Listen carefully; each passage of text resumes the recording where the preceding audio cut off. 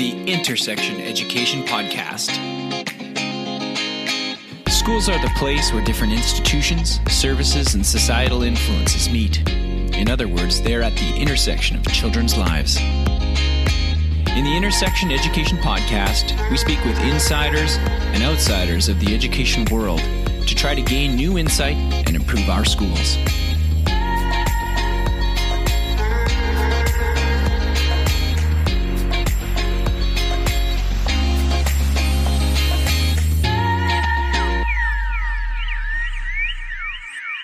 Hello there, and welcome to the Intersection Education Podcast. I'm your host, Corey Haley. Today we'll hear from Felicia Oakes. Felicia is currently the Wellness Coordinator at Parkland School Division in Stony Plain, Alberta. She has a bachelor's degree in English from the College of St. Benedict and a master's degree in education from Seattle University. She also holds certification in a number of other areas, including being a certified yoga instructor. Wellness is the main topic of our conversation, and she helps all people in the division where she currently works to model wellness and to even understand what that might look like. As teachers, we often get caught up in the strict pedagogy of assessment or literacy and forget to see learning as dependent on some of the basic wellness issues that Felicia addresses in her work. If you like this episode, please connect with Intersection Education on our website, which is intersectioneducation.com. You can also reach us on Twitter at IntersectionEd. It even helps if you rate us and leave a review on iTunes. Here's my conversation with Felicia Oakes. Hi, Felicia. Thanks so much for speaking with me today. Thanks for having me. Let's get right into it. Last week I was watching a pretty incredible event. I had a little bit of a faraway perspective, and that was the Try Me Triathlon. I saw about 400 kids, I think, all getting out, getting active. Tell me about this event, kind of what it means to you and what it means to, or what you're seeking out with the participants. Yeah, that event grew out of a relationship with physical literacy and you through Canadian Sport for Life. You good? Mm-hmm. And we were very fortunate to start working with Doctors Vicky Harbour and Dean Creelars with Canadian Sport for Life. This is about 4 years back. And one of the things that we were really inspired by, a number of us who are training in the division around physical literacy, was how important it is for us to provide multiple entry points for children to try out new forms of movement and to develop confidence and competence in a public space. So the triathlon was a multi-sport experience that builds on a number of really important skill sets that kids can use throughout their lifetime. We don't time it. Everyone's the number one. All kids are invited to come along as they are. It's an inclusive event, so kids from multiple diverse backgrounds try it. And it's just grown into something that the community's really wrapped itself around, because we've created a safe place for kids to take risk and have a sense of adventure and have a whole lot of fun. They're super proud when they cross that finish line. I bet. And the reason that I love that whole event is because I really think it really speaks to some of the things that you do. And so let's get into what you're doing in terms of the education. What is your background in education, and how did you come to be working in not only schools, but maybe a school division in Canada? Yeah, well, that story is, I'm going to have to figure out how to make it feel like it's linear. It's not. I have an undergraduate degree from a really cool liberal arts university in Minnesota, St. John's, St. Ben's, and it's in English. And I was studying Indigenous literature and Latin American literature and African American literature, and I wanted to have an experience of that language living in my life. So I moved to Japan and I started teaching in Okinawa. And once I got into the classroom in Okinawa, I was really okay with it. I felt really comfortable there. And have always loved children and youth. And my whole life is interwoven with lots of experiences of just hanging out, I still feel like I'm definitely pretty playful myself. So I went back to the United States, to the state of Minnesota, and I was invited into the classroom. And then from there, I got my master's degree in education out in Seattle, and taught in an awesome West Seattle classroom with one of the coolest little community schools over in West Seattle. And of course, then, as luck would have it, I traveled to Las Vegas, and I don't know if you recognize how exotic you Canadian men are, but I found one of you in Las Vegas. And he says I hopped the border, but I think that all of my immigration documents are legit to date. So when I got up here, I had just completed my master's degree. I spent a lot of time in that work permit trying to find any sort of spot where I could make a meaningful contribution. I really feel like I worked very hard at networking, relationship building up in a place called Whitecourt, Alberta, not Whitehorse, Alberta, which is what Americans, we think we're going to Whitehorse because it's the only place we've heard of. But when I ended up there, I just it was culture shock because I just didn't have an appreciation for how wonderful and amazing and different the education system was up here. And since that time, I've had the luxury of working with a number of districts and landed a wonderful, unique role here at Parkland School Division, which is the wellness coordinator. Yeah. So let's talk a little bit about that current position that you hold, which I think is rather interesting. So I think we should probably tell people what it is that you do. What is a wellness coordinator for a school division? What are some of your objectives? What are some of your portfolio things? What do you do? Yeah, what do I do? Well, it's not, I, of course, already jump into the whole, it's not what you do, it's about the being, right? You just got to kind of take it day by day. I got to check my ego out of the title. From a system standpoint, I think the idea in a socialized healthcare country of having a wellness coordinator attached to a school division is absolutely economically one of the smartest things you can do, because health and education are completely interlinked, and large organizations like the World Health Organization have even come up with models such as comprehensive school health that are trying to advance and help systems understand how much more reasonable it is for us to do preventative health care rather than illness care, which is the system we have set up to date. So we have so many downstream models of intervention in both health and education. But that front end, that universal piece, that preventative public health piece is it's critical. And you can't do public health without education, and you can't do community-based health without education being alongside of you. So what I do is different from day to day, but I think the attitude and the mindset that I bring to it is that we are truly mind, body, spirit, regardless of what any discipline says. We all have a lot of value, add a lot of value to this story, this narrative, in how we live, in the experiences that we bring, and in the places that we cultivate for our children and our youth, to make sure that they are healthy, that they're vibrant, that they're amazingly dynamic and interesting. And that could be what schooling is, right? Is a place where health and education and spirit live, because they live there even in spite of the systems we set up. There's tension there, right? So obviously you're passionate about this. Where does this come from? Where did you originally get interested in this concept of wellness and creating these dynamic environments for schools? Was it only in your teaching degree? What kind of shifted it over to this focus on kind of a wellness coordination or this passion for comprehensive health and everything like that?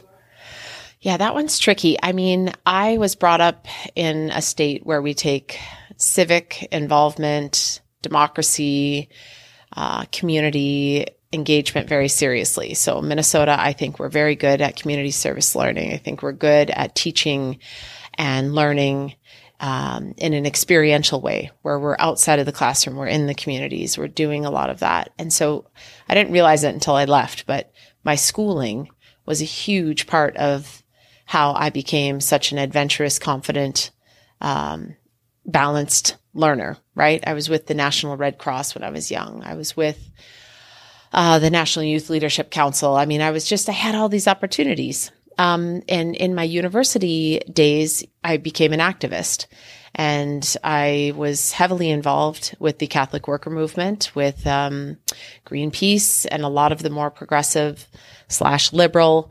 organizations that are doing a lot of work advancing social justice, social change. And I hung out with a lot of peacemakers.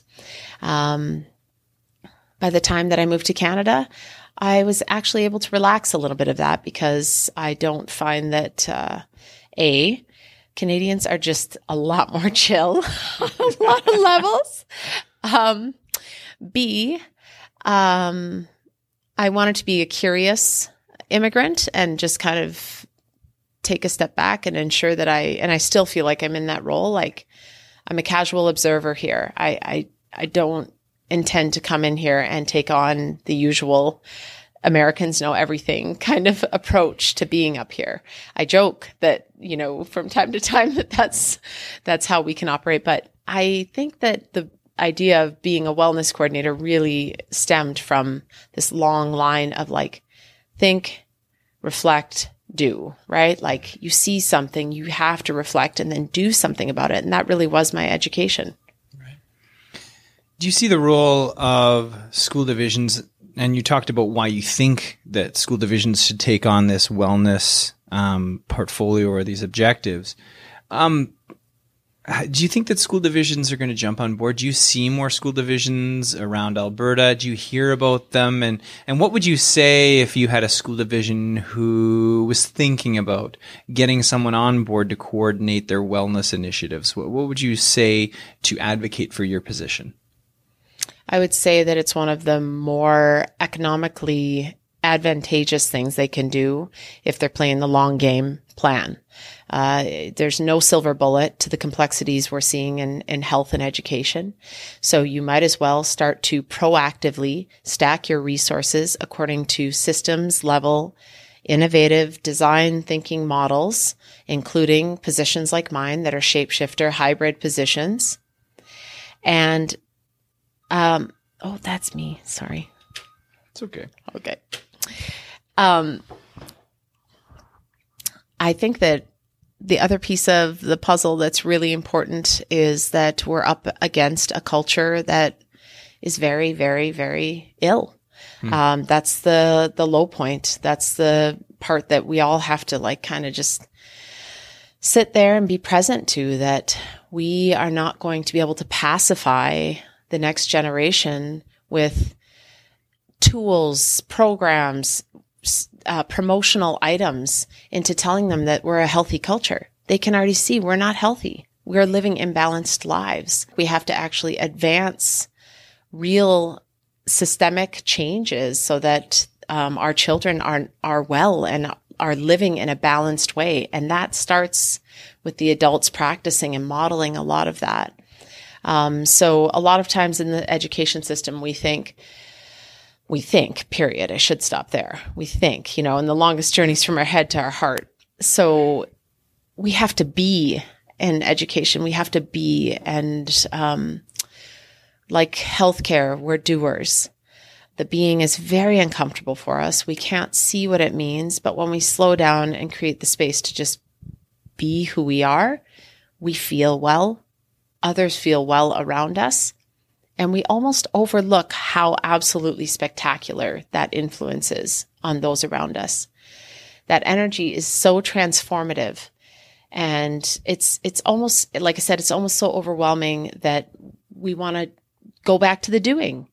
When we could just be ourselves, truly ourselves as adults, living our balanced lives, and children are going to notice, they're going to feel seen, and they're going to feel like they belong. And I think that's pretty evident based on a lot of the teachers that you read who have done this work really, really well on a large scale. Let's talk about some aspects of wellness and of that health. And I want to delve into the idea of mental health. We're getting a lot of data, both anecdotal. Teachers are saying this is an emerging issue, but we're also getting some research data now coming out around mental health and perhaps the influence of technology and smartphones and all this kind of stuff. What is some of the work that you've done to address this issue of mental health in youth for the community that you service? I think the work that is happening in the area of mental health is iterative. So even the word mental health is relatively new.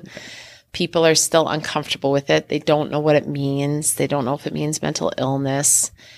We're struggling with language. We're struggling again with that idea of just being human. We want to label it and box it, and we want to say that the things that we're experiencing are outside of the scope of normative behavior. There have always been illnesses and issues with human beings. We're starting to develop a whole science around it. So some of the things that we're trying to do, of course, are reduce the stigma, create shared language. Are you talking about well-being? Are you talking about wellness? Are you talking about mental health? I mean, the language, the jargon, it just kind of is like, it's noise right now for people.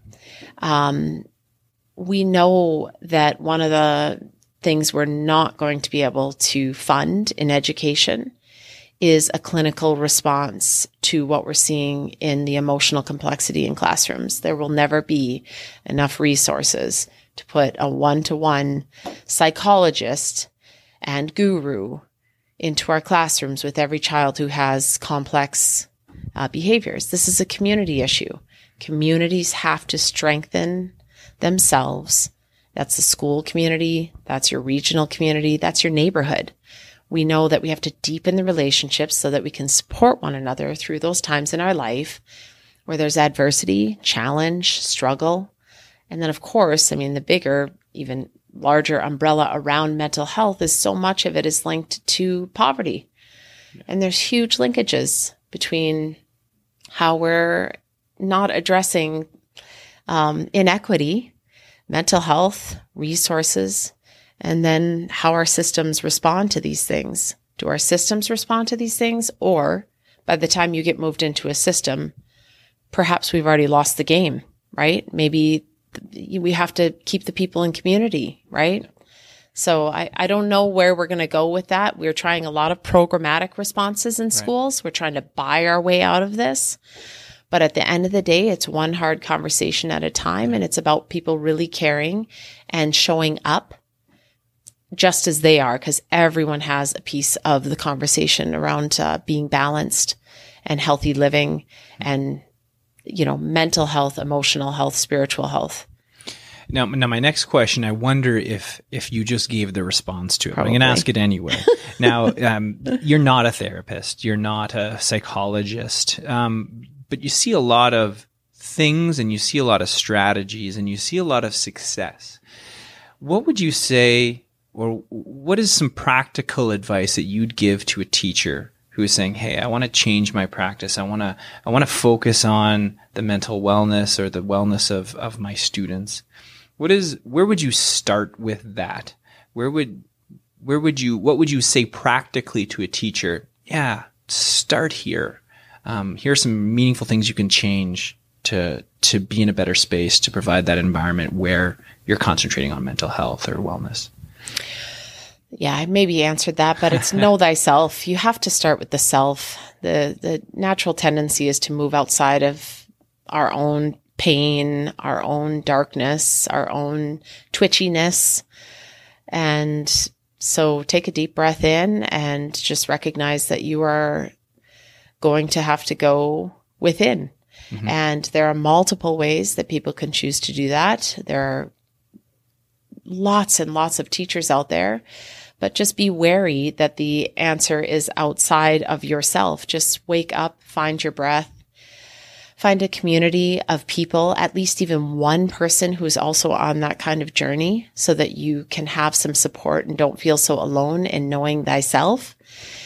We have a real tendency, again, I'll repeat, in education and healthcare, to externalize the practice of being, human. And what can you look for to notice whether or not this is working for you? Do you have the capacity to be present? Do you have the capacity to listen and hold the space for diverse levels of energy to happen in your classroom? Do you notice yourself feeling fatigued or a little bit more, sustained with your energy levels? Are you making healthier choices around your food? These are all symptomatic responses to doing that work of knowing thyself better. People want to have a big plan up front for how they're going to change their life, and they set all sorts of lofty goals. And I myself even catch my own thinking sometimes in doing that. And then I'm reminded by a lot of my teachers, what would it be like, Felicia, if you just woke up tomorrow, took a deep breath, and kind of just saw what was going on around you? And I think that's what we all are asked to do, is to start to slow down and unwind and live in that pace of being present. Mm-hmm. Now, again, these two big topics are interchangeable, and I want to move into the realm of physical health now. And so when we're talking about physical health, what are some of the changes that you see in this area? We talked about technology and we talked about all that kind of stuff. It might even be the same factors, but what would you say people, society, but even more specifically teachers and parents should be aware of in trends in physical health right now with our young people?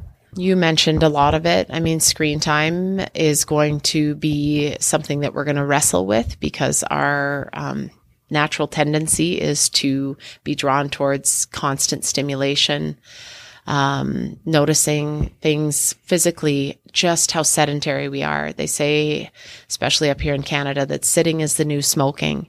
People constantly overestimate their physical ability. It's very well researched that we think we are more fit than we are. So to just be wary of always ensuring that you are on an infinite expansion journey with your physical body, because you will learn so much. And I'm not saying you have to make the regiment more difficult or more strenuous, but just that you're choosing a new skill and being curious about what your body can do as you age, being active for life, taking that walk, even on a different kind of terrain with your dog, or finding out whether or not you can even handle ice activities, water activities, take a walk in the rain, in the mud, alternative environments. People have built up the environment to be so structured that we're fearful of the outdoors. Now in Canada, in a country like this, we have such opportunity not to complain about the weather and be fearful of the outdoors, because we're up there here in this green space where we are not stuck in a concrete jungle. We have this amazing opportunity to teach our kids just how lucky they are to have fresh air, amazing green spaces, safe neighborhoods. I mean, this is the land of innovation around all of this physical literacy stuff and outdoor education. And this, I just see us as really being able to lead that work.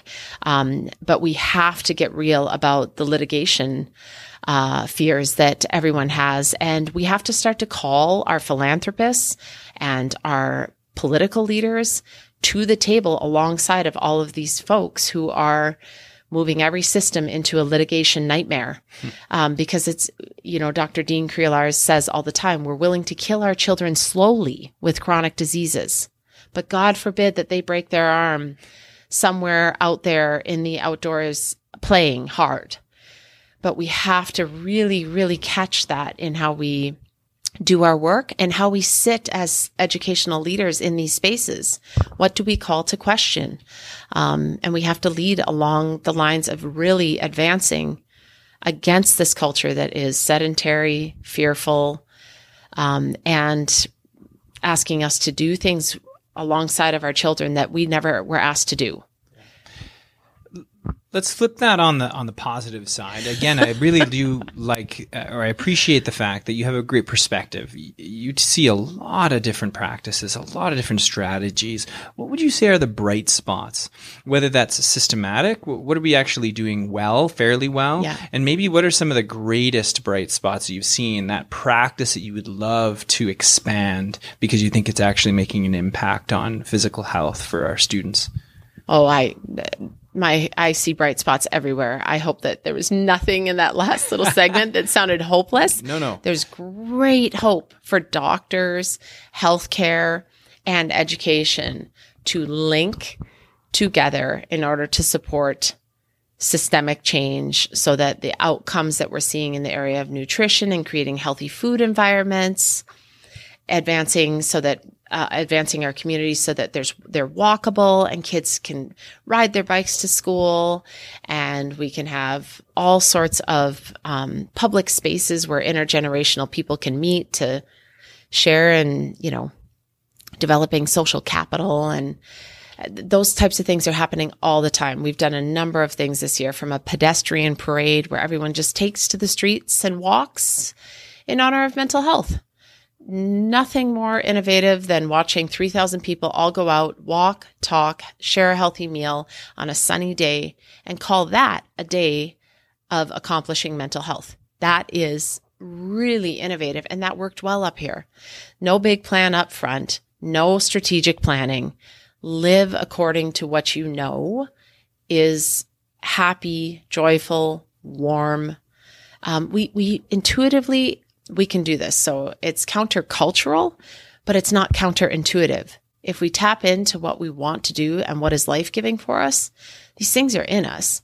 It's just countercultural. So we need to link arms with others, at least a few, and say, hey, you're in my tribe. This is what we're on about.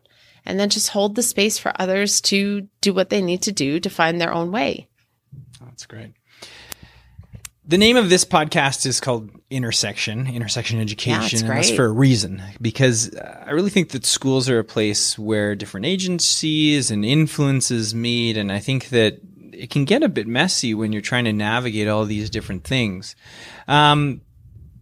You seem to be able to bring people together, to bring agencies together. And you seem like, in your role as a wellness coordinator, you talked about that, trying to get our health system and the different things that are complementary, or the different people that are complementary working together.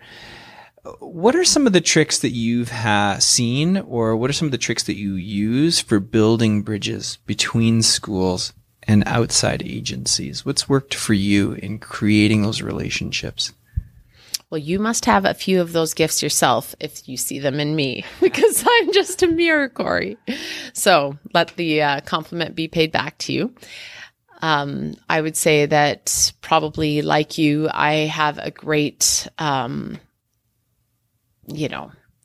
huge list of books, people, authors. Like I'm very curious about social innovation and connectivity and permaculture, because permaculture is a beautiful environmental metaphor for how I think healthy ecosystems in the environment can help inform our systems. So I love environmental metaphors of thinking of how we're all uniquely interwoven into this system, and who are the fast growing plants, and who are the ones that are going to hold form and keep the soil conditions strong. And, so these types of things really dance along in my mind. That's probably my literature background as well.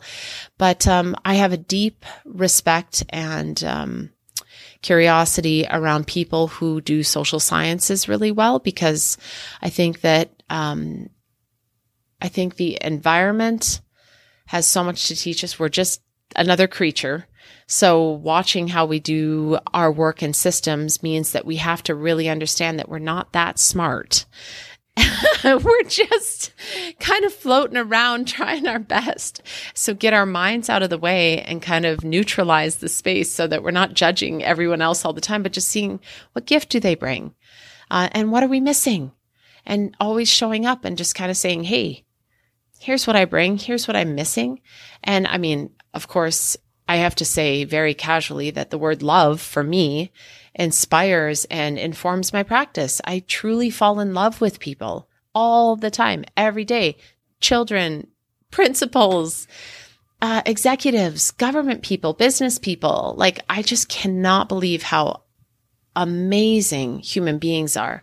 We're so wildly fragile. We're so vulnerable. And yet we're so cool and dynamic if you can hold the space to really watch. So I think that's what I'm getting better at as I age. I'm almost 40 years old, and that feels really old. So listening with my whole body, and then becoming a more neutral observer of space and what's happening, and just knowing that that's a very valuable role that I can play, is to try and hold the space of neutrality. Okay. I think there's something out of there. Yeah. No, I think that is good advice. And perhaps not the list that people maybe are looking for, but it's, again, it goes back to what you said earlier. It's knowing thyself to be able to be the best that we can to move forward. And so I think that's really consistent. I'm not a list person. I'm a yoga teacher through and through. That's great. So energy vibrations, people, like, I just, I know I struggle a little bit with systems language, because a lot of the language that we're very comfortable with in healthcare and education is, indicators, outcomes, evaluation. This is very militant language, and it serves a purpose during crisis. I think that because I work so much on the front end, and I believe so much in upstream approaches, that you have to hold things very softly and hold things with language that's very unguarded and that doesn't have a whole lot of charge to it. Otherwise, you can't be as inviting of a person as you need to be to convene diversity. So I've really been practicing that, and I've been really practicing disarming my language and not specializing my language. So I'll be interested to see what people who listen to this, how well they think I'm doing. No, I'll be interested to see what they have to say as well. Let's talk about education more generally. Is there something about education that you believe true that most people or a large group of people might disagree with you on? Well, that's a good one. I truly think that public education is absolutely vital to what people tend to talk about as democracy. I think that we have really, really disempowered parents and caregivers to understand their role in strengthening and walking alongside of public education as an institution that they pay for, that they are vitally connected to. I think we've disempowered them. And I think that our schools have a responsibility and an opportunity to invite parents and caregivers truly back into that empowered stance of walking alongside of their children as a part of their public education experience, and learning alongside of them and being a part of the learning process. And we're missing out so much on all of the assets that our community brings, from grandparents to mommies and aunties. Those people are just missing, because a lot of the way that we school now has turned it into a clinical approach to education. And we need to go back to creating public education as public space for great learning. And learning happens all the time, in spite of us sometimes and with us. So hopefully we could do that more with us if we were a little bit more creative and spent a little bit more time thinking about that. Next question. When I say the term master teacher, who or what comes to mind? My personal philosophy on that is probably master servant. The highest form of yoga is karma yoga, which is selfless service. And so not ever missing out on an opportunity to mindfully take the trash out or walk alongside of the parent who lost their car keys. All of those little ordinary moments of teaching as a being, like just being truly human and walking alongside of people when they're in pain. Just not seeing yourself as too important or too anything to just be with people and children as they are. This next question might actually go right hand in hand with that, but I'll ask it again anyway. If education was truly successful, what would the impact be on students? What skills, what would it look like when they're leaving schools? What would we have taught them? What are the most important things that we would have taught them if we're really, truly successful as a school system? That answer has to probably be a shared answer so that it actually has meaning for whomever you're in the room with. For as a personal, response to that, I would see it as the fact that these children truly feel loved. They know themselves. They don't have to know themselves, enlightenment style, but they have to know that they know how to know themselves and that it's okay that they can return and go back. And we don't want to just let them fly away forever. If they want to, they can. But, it's kind of like we want to be the Sherpas, always there when they're ready to climb that Mount Everest, that they know that that's who we are in the school system, that we're ready to help them carry the luggage so that they can climb that next mountain that they want to go up. And just because they leave, they should feel confident, A, to want to go up another Everest, and B, to know where we are if they need us. The next few questions I like to call the lightning round. Okay. So I'm looking for a smaller, fast. shorter answer. My Twitter feed. Yeah, sure. Favorite education-related app or website? App or website? Mine is probably tolerance.org. You're not the first person No way. to advance that, Okay. to have that answer. So that's great. Number 2, what is a book that you quote or refer to or have marked up the most? Okay. One of my favorite books is Ishmael by Daniel Quinn. And I've gifted that many, many times. What's one thing that you do every day or most days that keeps you well and healthy? I meditate. What's an organization or person that is inspiring you right now? Right now I'm totally obsessed with Pema Chodron. She's a Buddhist nun, and I click onto her YouTube videos and I listen to her in the car, and just even the sound of her voice is like a qigong, and I just feel more relaxed. Amazing.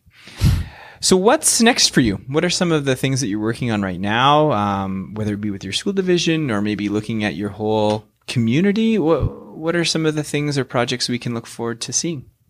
What do you think about that answer, Corey? You got to answer that. What do you think after our meeting today?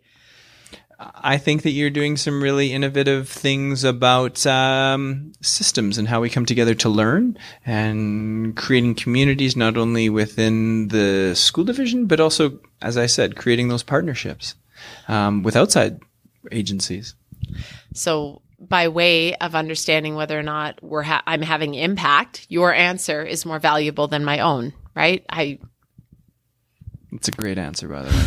I love that. Now, let's see, people are really interested in connecting with you and they want to learn more about some of the things you talked about. What are some of the best ways to connect with you?